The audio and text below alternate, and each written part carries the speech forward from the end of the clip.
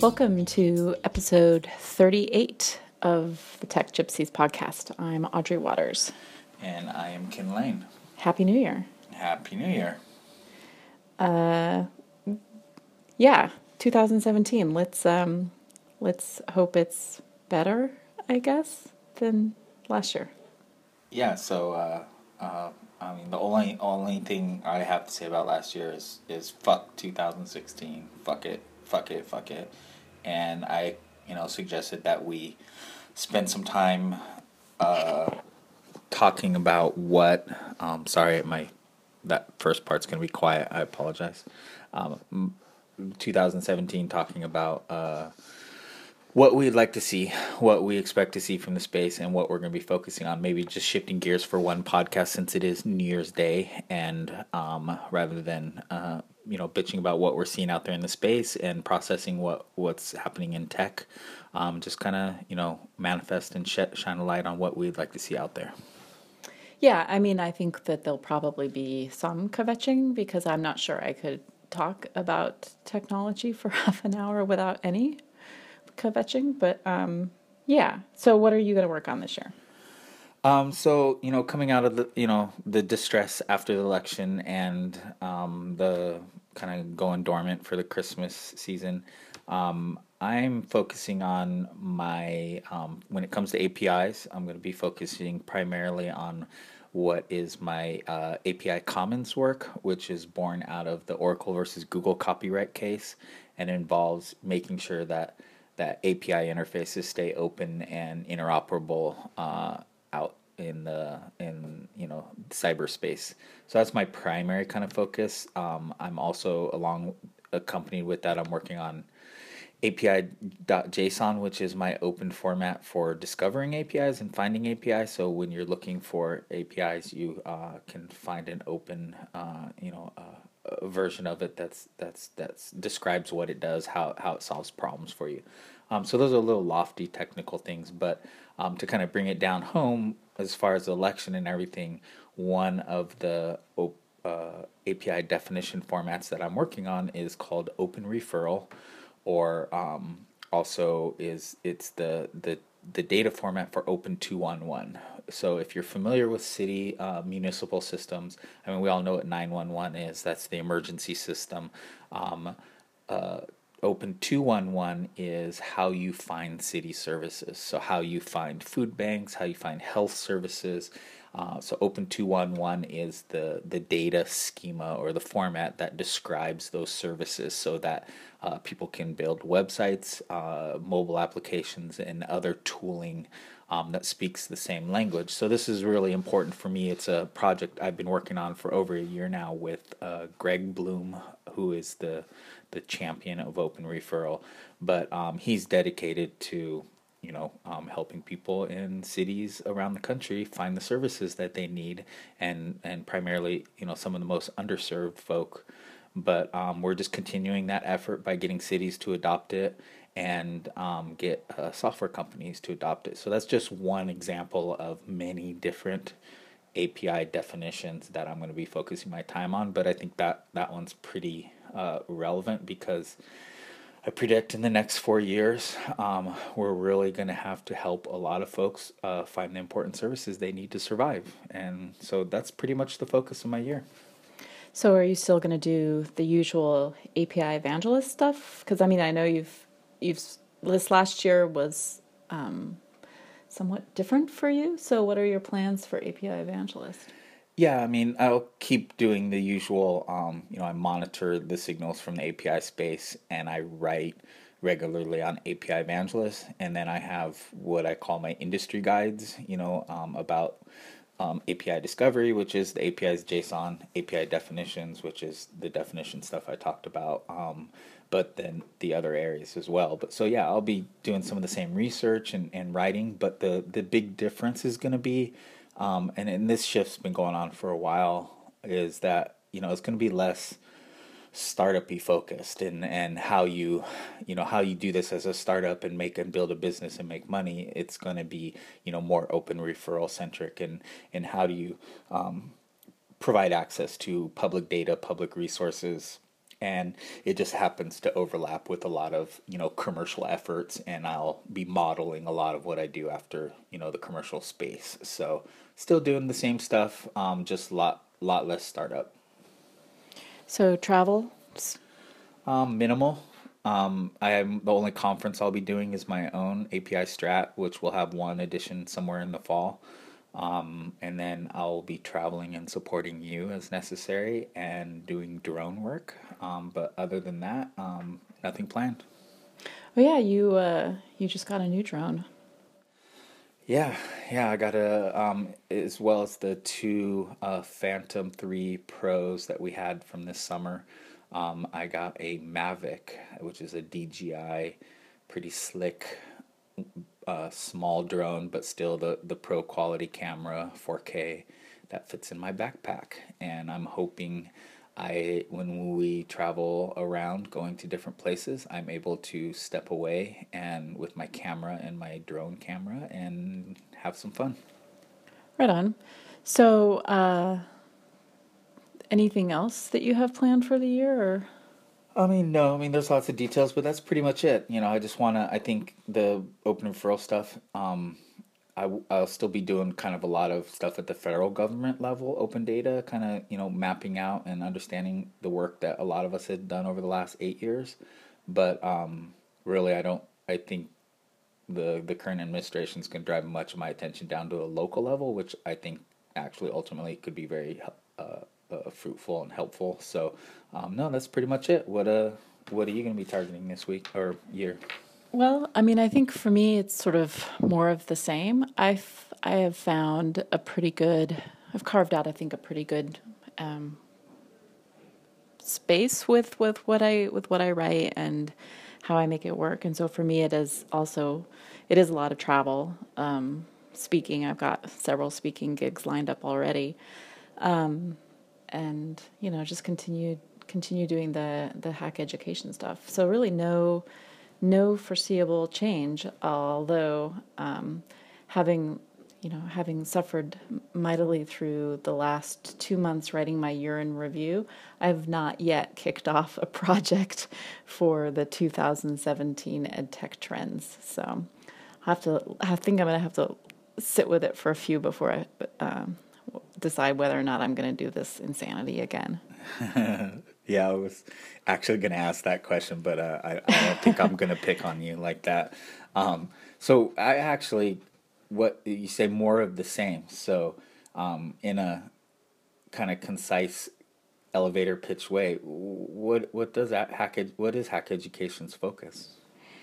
For me, it's really sort of, I see it as pushing back on a lot of the industry hype around technology in education, right? So looking at the stories that are being told about how technology might reshape teaching and learning, or actually most of the stories are how it will reshape teaching and learning, and looking at who's funding those stories, who's telling those stories, what repercussions are being ignored, what history is being rewritten, and so continuing my sort of, I guess, an analysis really of what's happening in technology as it relates to education. Nice. I like that. I mean, for me, APIs are important, of course, but I think if we're going to have a conversation about what was the core of what went wrong with this election and why people seem to think that he's an answer to all of our problems, I think what you are battling with that mission is really getting at the root of that. It's education and this assault on higher ed as well as K through 12 and just dismantling of these systems that have a lot of problems, but ultimately are much more fair and equitable than I think that what's being proposed as far as private solutions and alternatives. So important. Yeah, I mean, and I've got a couple of, projects. I mean, I say that I'm going to finish my book Teaching Machines, and I always end up, because I think I think because I end up spending so much time on the road, and I write talks that when I deliver keynotes, that those are 5 to 6,000 word essays that I write. I usually end up not having time to work on the book, but I have 2 research projects that I'm definitely going to pursue this year. One is I want to look more at the work of Maria Montessori, and partially because I hear a lot of ed tech companies describe themselves as Montessori 2.0. And so I want to look at some of the stuff that I want to look at Maria Montessori's own work, her her ideas about teaching and learning, and look at the way in which it sort of changed when the Montessori method, for lack of a better phrase, came to the U.S. It's and so how has Montessori historically changed and been adopted and rebranded by various people who want to posit that they're doing a form of progressive education that's scientifically based. So that's one project. Montessori, has had a patent on a I guess what I would call it, an old, a proto ed tech, and so thinking about the ways in which technology intersects with Montessori education. And then the other project is one that I started this year, but I never really devoted enough time to. So there's people often talk about what's known as the PayPal mafia in Silicon Valley. And so it's the collection of folks who were founders, early employees at PayPal, who've sort of gone on to become to found other companies, to become billionaires, entrepreneurs, investors. Pretty well-known list of people, including my least favorite supervillain, Peter Thiel, Reid Hoffman from LinkedIn. So I want to look at think about what the equivalent might be in ed tech. So, right, what's the equivalent of the PayPal mafia? What company is really, or what organizations are really the locus for sort of generating future entrepreneurs, future investors, future sort of advocates, cheerleaders for education technology? My sense is that it's probably Kaplan, the for-profit University Kaplan. Some folks insist that it's Blackboard. I think that if you look at maybe perhaps it's the Princeton Review. Certain people really seem to sort of show up again and again and again, and I want to look at some of the. I'm reluctant to call it network analysis because I'm interested in the ways in which people are connected, but I think that I want to be able to have a critique of the power and ideology that they're promoting. So that's another project for me. Well, and I think I hope you've already done some pretty interesting, look into the funding connections and relationships, and that's actually somewhere I want to contribute some cycles this year as well as what I'm going to be doing. But I'm hoping you can really show the lay of the land and the overview visually to people, because I think people don't.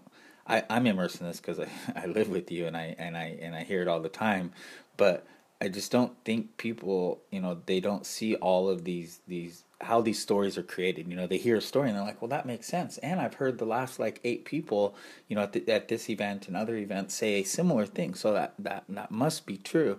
And I just don't think they see the lay of the land and the relationships. And that was actually originated as a press release from this group, and it really supports the narrative of these other groups, and EdSurge supports it, so they have overlaps, and they're going to emphasize it, so that these stories take root for a reason, and have a way of helping people easily see that and visualize that and understand that as well as you do. So I think that's the important outcomes of that. Well, actually, that's funny that you should say that, because it actually is sort of connected to to I think the sort of larger fake news problem, which I think that the tech sector is, and the technology, quote unquote, journalism has long been guilty of, promoting stories that are PR for tech companies, but are sort of patently untrue, or certainly making unsubstantiated claims about what a certain product can do technologically, what a certain product's going to do socially or economically, and in the case of ed tech, what impact it has on learning, whether or not it's beneficial or revolutionary or disruptive or whatever. So, but I think that, like you said, people see these things, even though it's not true. They see these things mentioned enough, and it sort of becomes part of, like, sort of moves the Overton window, right? Like, it becomes in the realm of possibility, that people, I think, remember these wildly outrageous claims, and start to convince themselves generally that they are true. And so, but yeah, I'm really interested in looking at, how are these things getting shaped? I mean, I think a really important one for folks to think about right now is this notion of personalized, quote unquote, personalized learning. And then, how is the story about personalization? Who's promoting it? What does it mean? And how does it dovetail with some of the other things that we see, in technologies? The personalization of your Facebook feed, right? The personalization of the offerings on Amazon. And so, so who's telling these stories? Who's supporting these stories? And then how are they sort of really helping to convince people that any of this stuff that they're spending, billions of dollars on, is worth a damn. Well, I'll add one more, personalization, as far as your like social bubble. So maybe you don't have to hear the other side when elections are going on, and you get exactly the information that supports what you already feel and think, and reinforces it and emboldens, your hatred of what you don't agree with and what you don't like, and those people over there. So I think that people, that double standard of, the Facebook platform, that somehow, Facebook can cause the Arab Spring. If you're buying advertising, it can help you, reach your customers and get them, engaged with whatever you're doing. But yet somehow it doesn't actually help influence the election. And so, the hype and BS around these messages that are being put out there. And it's one of the reasons why when I was diving into the fake news stuff that I kind of came up and going, man, this is fucking, not something I really want to be spending on my time on, because it's so massive. And like, what is fake news, and you mentioned Silicon Valley, and a lot of what you and I combat is the hype and the bullshit. But this is, fake news, fake stories. And I tend to battle with a lot of folks in the API space, because, one of my kind of key things that I trumpet a lot is, I'm the storyteller in the API space. This is what I do, and I anchor that in kind of our origin story around hack education and API evangelist, that I help you run your IT and your websites, and you help me learn to write, and you have that background in folklore and storytelling. And so a lot of people in the API space and tech space, love to tell me that stories don't matter. Nobody listens to stories. It's about what, it's about making money, revenue. It's about who's investing who, and like completely oblivious to the facts that everything is stories around them, and all these stories that are influencing me every day. The stories out of Gartner, and at the analyst level, the stories out of the individual marketing and hype machines, all the way up to the election and what we're getting out of the news outlets, and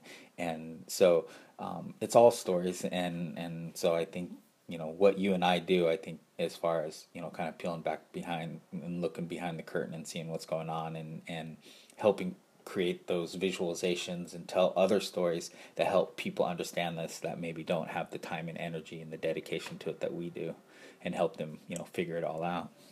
Yeah. So that's my My plan for the year, I mean, and other than, just continue to be an absolute thorn in the side of the ed tech industry. Well, where are you speaking? What's the next 6 months look like? Where can people find So my us? next talk, I'll be at EduCon end of January, doing a couple of sessions there. I think I already mentioned this, maybe not. And then the gig after that, I'm speaking at the University of Richmond in February on actually ed tech under Trump. Oh, exciting.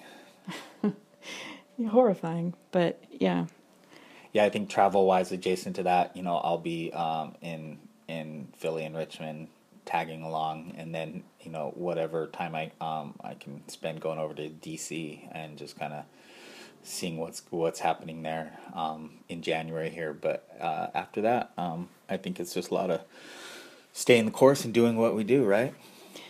Yep. Until the nuclear war happens, I mean, I don't know what else to do, but yeah. Well, I mean, I think that was kind of That's my segue into the predictions part of the podcast, yeah. right? So what would you like to see happen in 2017? I mean, I guess neither of us are very big into predictions, but what's going to happen in 2017? Either reality or mythically. So, I mean, these are not predictions on my part. I really hate the whole New Year, the whole sort of, I don't know, industry of people who sort of whose business it is to sort of predict the future. Like, I mean, that's why I think that, like you said, the storytelling is so important, because it's definitely an effort to sort of shape the future in a certain way. What would I like to see happen? I would love to see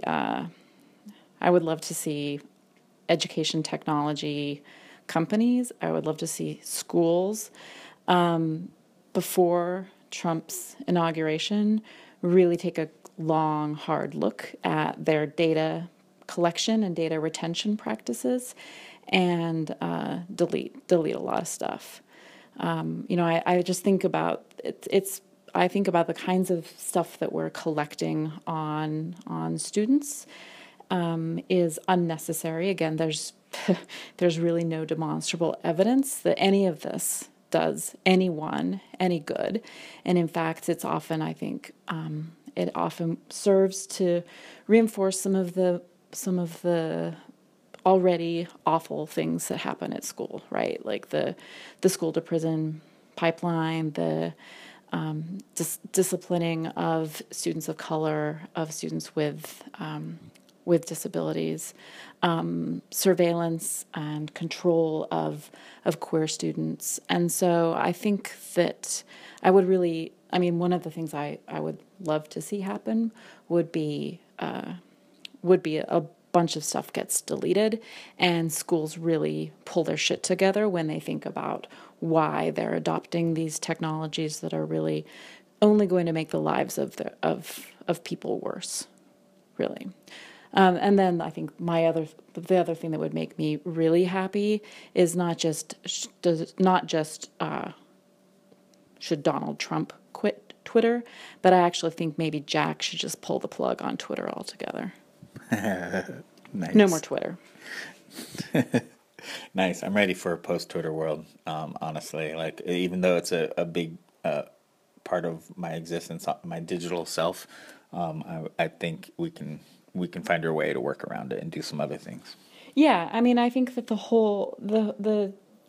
thought of living under President Trump is already like mortifying, and it's already mortifying. The thought of what he's going to do to the planet is so depressing. But the thought of President Trump with Twitter is is actually just too terrible.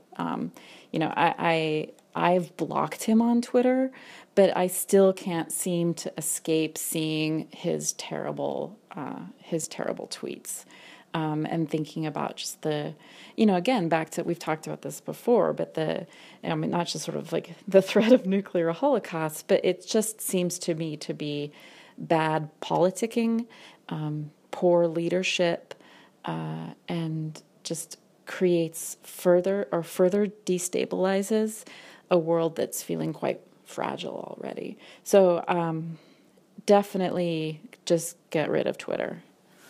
Well, I mean, I talked about. Like if he wants to have a news conference, I guess he's having a news conference on Tuesday or Wednesday. He says where he's going to explain the hacking, the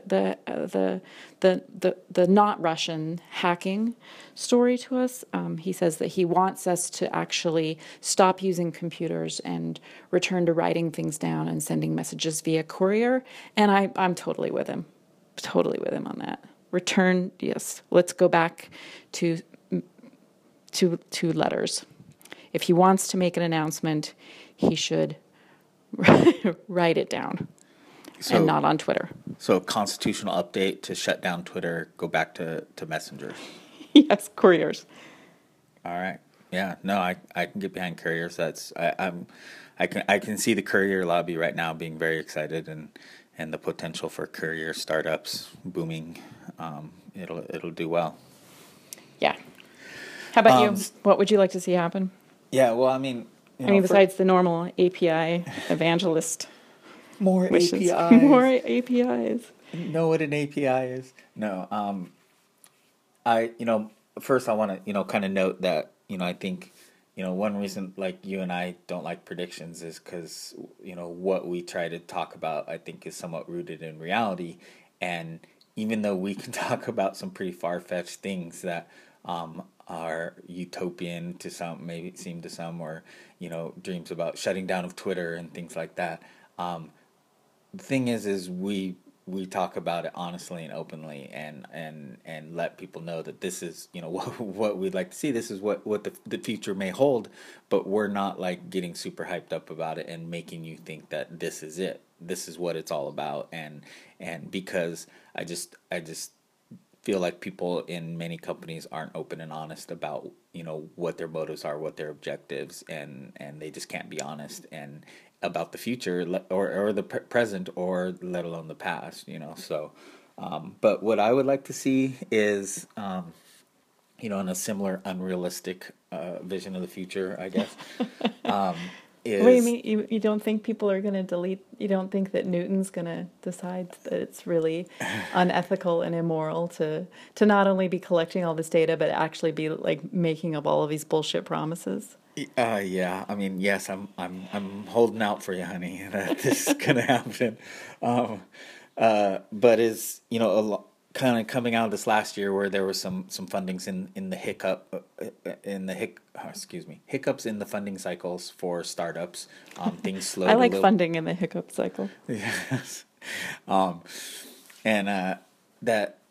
with the kind of fake news and kind of the current climate, that people start being a little more critical of technology in general. And I would emphasize this being rather than on data collection, like you said. I think I agree with that. I think that's actually top priority. But from my end is Internet of Things and what we're choosing to connect to the internet.